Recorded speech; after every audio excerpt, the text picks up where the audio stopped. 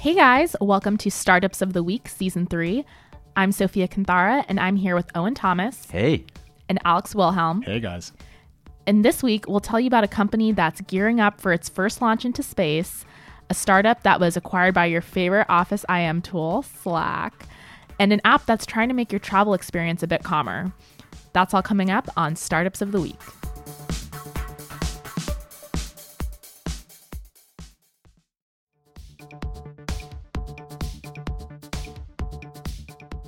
First up, we've got Capella Space, which is in the news this week because next month they're going to be doing their first launch into space. They are a company that as I spoke to the CEO this week, and he says, we're not a satellite company, but we build satellites.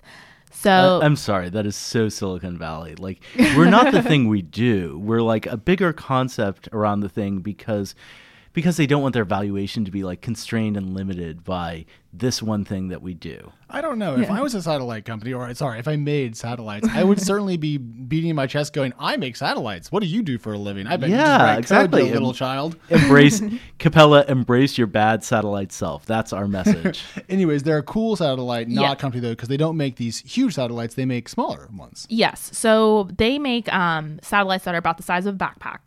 And what the reason he says like we're not a satellite company is because what they're trying to sell is a monitoring service. So their ultimate goal is to create like a constellation of satellites up in space, so that they can do hourly imaging anywhere in the world, Any place on the planet. Absolutely, yeah. That's super impressive. And part of the reason, so how the idea for the company came about is I was talking to the CEO and he said they were very frustrated when the Malaysian Airlines flight back in 2014 just went missing. Mm-hmm. Like, how do you lose a plane?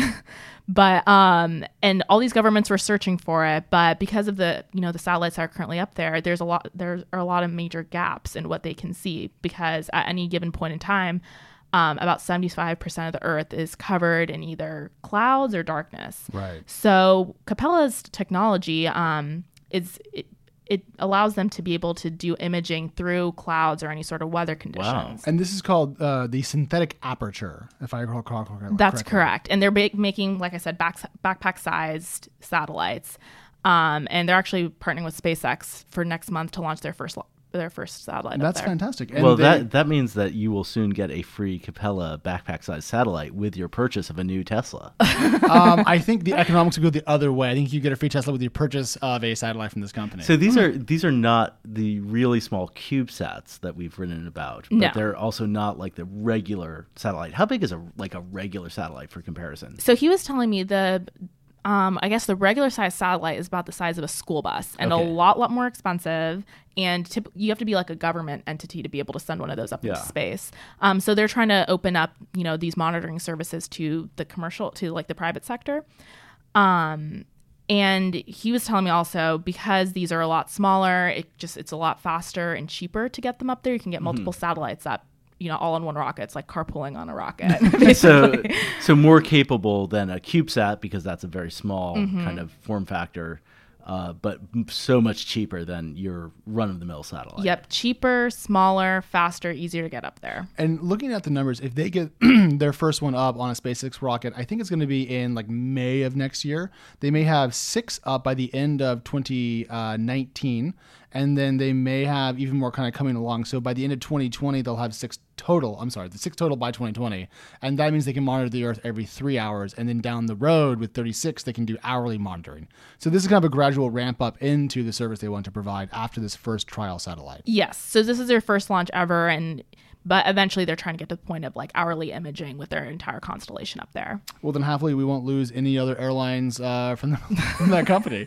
That was still one of the more surreal moments in cable news history, I feel. Yeah. It is fascinating to think of in this age where we all feel hyper connected and hyper monitored, that there are sort of blank spots on the globe where data does not reach. I mean, I wonder if we will be kind of nostalgic in reverse for like those days when you could be unknown, when you could go missing. But I'm probably waxing philosophical here. Well, you can't really go off the grid if the grid is everything, right? You have to leave the planet otherwise. And this is one more step towards it being impossible to disappear. Now, not the final step, of course, but I think it's cool tech. And also, how often do we see SpaceX in a story about startups? Kind of a fun little Elon Musk tie-in there for everyone who's been watching his Twitter feed in the last 36 hours, roughly. Don't get me started about Elon Musk's Twitter feed. I don't think we have time to get into the SEC today, so we should move on to Astro Technology. Yep. So Astro Technology, it was recently acquired by Slack. And for those of you, if you don't know what Astro Technology does, is they use AI to power email and calendar apps for businesses, basically. Or they did, because Slack is shutting down their email app. Yeah, so they're pausing service right now. I believe this is the biggest acquisition to date for Slack, correct? It's 25 employees that are going from Astro to Slack. So that's a pretty reasonable size number of employees for an acquisition. So should we call this a Slacquisition? We should, to be clear, we can. To also be clear, we should not, is how I think I would view that. No one expects the email Slacquisition. And that is a Monty Python joke about the Spanish Inquisition, which is a very actually good reference there, Owen. That's thank you for explaining my jokes, Alex. Well, thank you I for being the footnote footnote to myself. Anyways, what matters here is this is another move by Slack to bring talent into its corporate entity to probably help build out its platform. And I know Owen hates that word, but Slack does actually have a legitimate platform. I think it's reasonable to use the term platform here because Slack is trying to do something very broad and support other applications on top. What I am curious is the extent to which email, instead of being seen as something in opposition to Slack, how much will email be blurred into Slack? For example, will Slack actually be the application by which you read your inbox? Because think of the workflow. You get an email, and then you need to tell a colleague about it. So you get an email from some external source because Slack is really internal communication only. But you need to make that jump from external to internal communication. And how do you do that cleanly? I mean, I have been actually playing with this at various workplaces. At one point, I was using a tool from Zendesk called Inbox, and they had a nice Slack integration, and that's how we got tips into into kind of our newsroom environment, where we could say, oh, here's a tip from a reader. What do we do about this? Do we want to write a story, assign a story? I think that customer service, you can think about as an area. Customers email in, but then the group, the customer service group needs to decide who's handling this, how do we track it, how do we address the underlying problem. So I think that is really intriguing to me if Slack goes down that route. Now, that said, sometimes these acquisitions happen just because the acquiring company wants the talent at the target company. Yeah, and just to kind of double click on that, I looked up their last funding round. It was March of 2017, and it was $10 million. Now that is roughly, I want to say, 18 months from now. Like, it's about the usual window of venture capital schedule. So the company's probably had two options: raise more money or sell, because it's about the right time for either of those two things to happen. And here we have option B. Right. So not an enormous surprise. Maybe they had a harder time building out the tech than they expected. Maybe uptake was slower. But Slack's a great place to go because Slack's growing like a weed and everyone uses it. So if you want to go build some tech that's going to impact millions and millions of people, there you go. Also, Slack has this great currency right now. It's a company. It's got a high valuation, but it is poised to go public in 2019. A lot of people believe, and so they can acquire a company for stock. We don't know the details, right, of whether it was cash or stock. But let's presume they use their private stock currency to do this deal. That could become public next year. So the investors and employees of Astro could see a very nice payday, potentially better than what they might have gotten from a cash offer. Yeah, so it points to Redpoint, Aspect Ventures, and Upside Partnership are having money in Astro. And I think it was Satish Dharmaraj who led for Redpoint. So those are the score points for the big venture capital board in the sky. And interestingly, Redpoint has done other enterprise investments. In fact, I believe that they were involved with an email company called Zimbra, if I remember correctly. Oh my gosh, that is a throw. I haven't heard that word in a long time. Owen History button activated. What the heck is going on? Yes, Zimbra was one of Redpoint's investments, and actually Satish, who invested in Astro was the CEO of Zimbra. Oh, so I see. Often in Silicon Valley, we've got these like same ideas and same people kind of recycling. They take another go at it. I want to touch on one other thing, which is that it doesn't seem like anyone's able to create an email app that that kind of goes anywhere anymore. I mean, there was Mailbox, which was acquired by Dropbox. 1,000 years ago for famously $100 million in, I presume, equity at the time. And there was also a startup called Accompli, which was bought by Microsoft. Now that actually I think was a very successful deal. Microsoft is in the email business. They make Exchange servers. They make the Outlook client software. And Accompli more or less became the really good Outlook mobile client that we use today. None other than Salesforce CEO Mark Benioff has said that he likes this Outlook client, even though he is a Gmail user. The new Outlook works really great with Microsoft email, works really well with Google Apps Gmail. Yeah. But it's tough to beat an incumbent like Microsoft in a productivity tool category like email. Well, I mean, Slack's trying to do that right now because, as we've all talked about occasionally, Teams from Microsoft, which is part of the Office 365 catalog, is going up against Slack in the enterprise, which is one of the more interesting, I think, fights in tech at the moment. It's one of my favorite to watch, at least. And that's why I think I would place a bet that Slack is an email client within a year. Like Slack is the way you read your email. How much? I bet you $1 and a high five. $1 and a high five. Sold. All right, good. All right.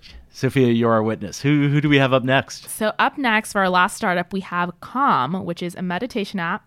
It's in the news this week because they're partnering with American Airlines to do some like in-flight meditation options, and also like when you're boarding, you'll hear these soothing sounds.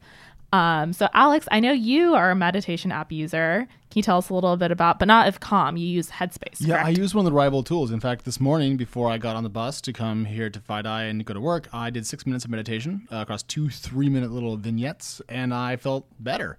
I think I've advocated for this sort of stuff on the show before, just because I think in the hectic world, anything you can do to bring your stress levels down is going to be healthy. Exactly. Makes you feel calm. But I didn't know that Headspace had a partnership of its own with an airline. Is that right? Yes. So now both of these rival services that are best known as smartphone apps are working with kind of big metal carriers in the sky. So who works with who on the Headspace side?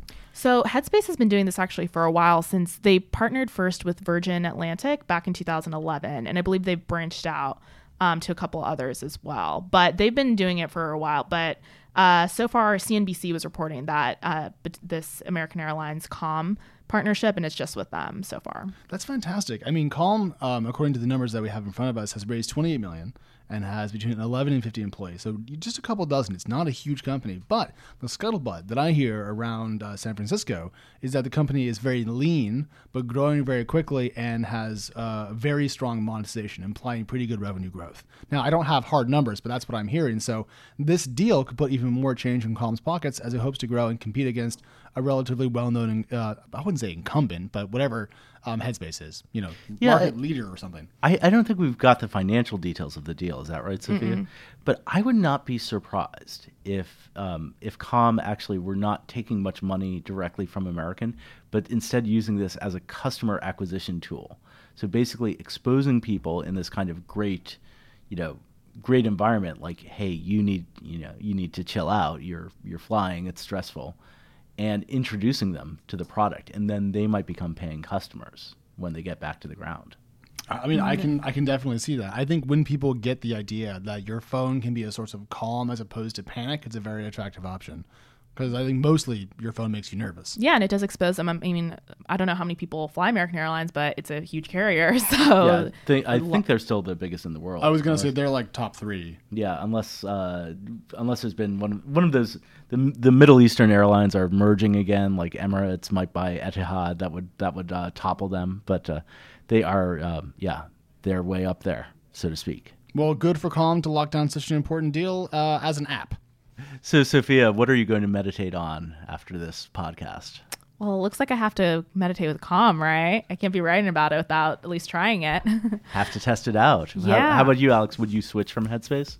Given that I've already paid for Headspace, probably not. But when my re-up comes up, I will try Calm out. Sounds fair. Thank you for listening to Startups of the Week. If you enjoyed this podcast, please give us a rating and subscribe wherever you get your podcasts. Read more startups coverage at sfchronicle.com. And Crunchbase.news. I'm Sophia Canthara. I'm Owen Thomas. And I'm Alex Wilhelm. And this is Startups of the Week.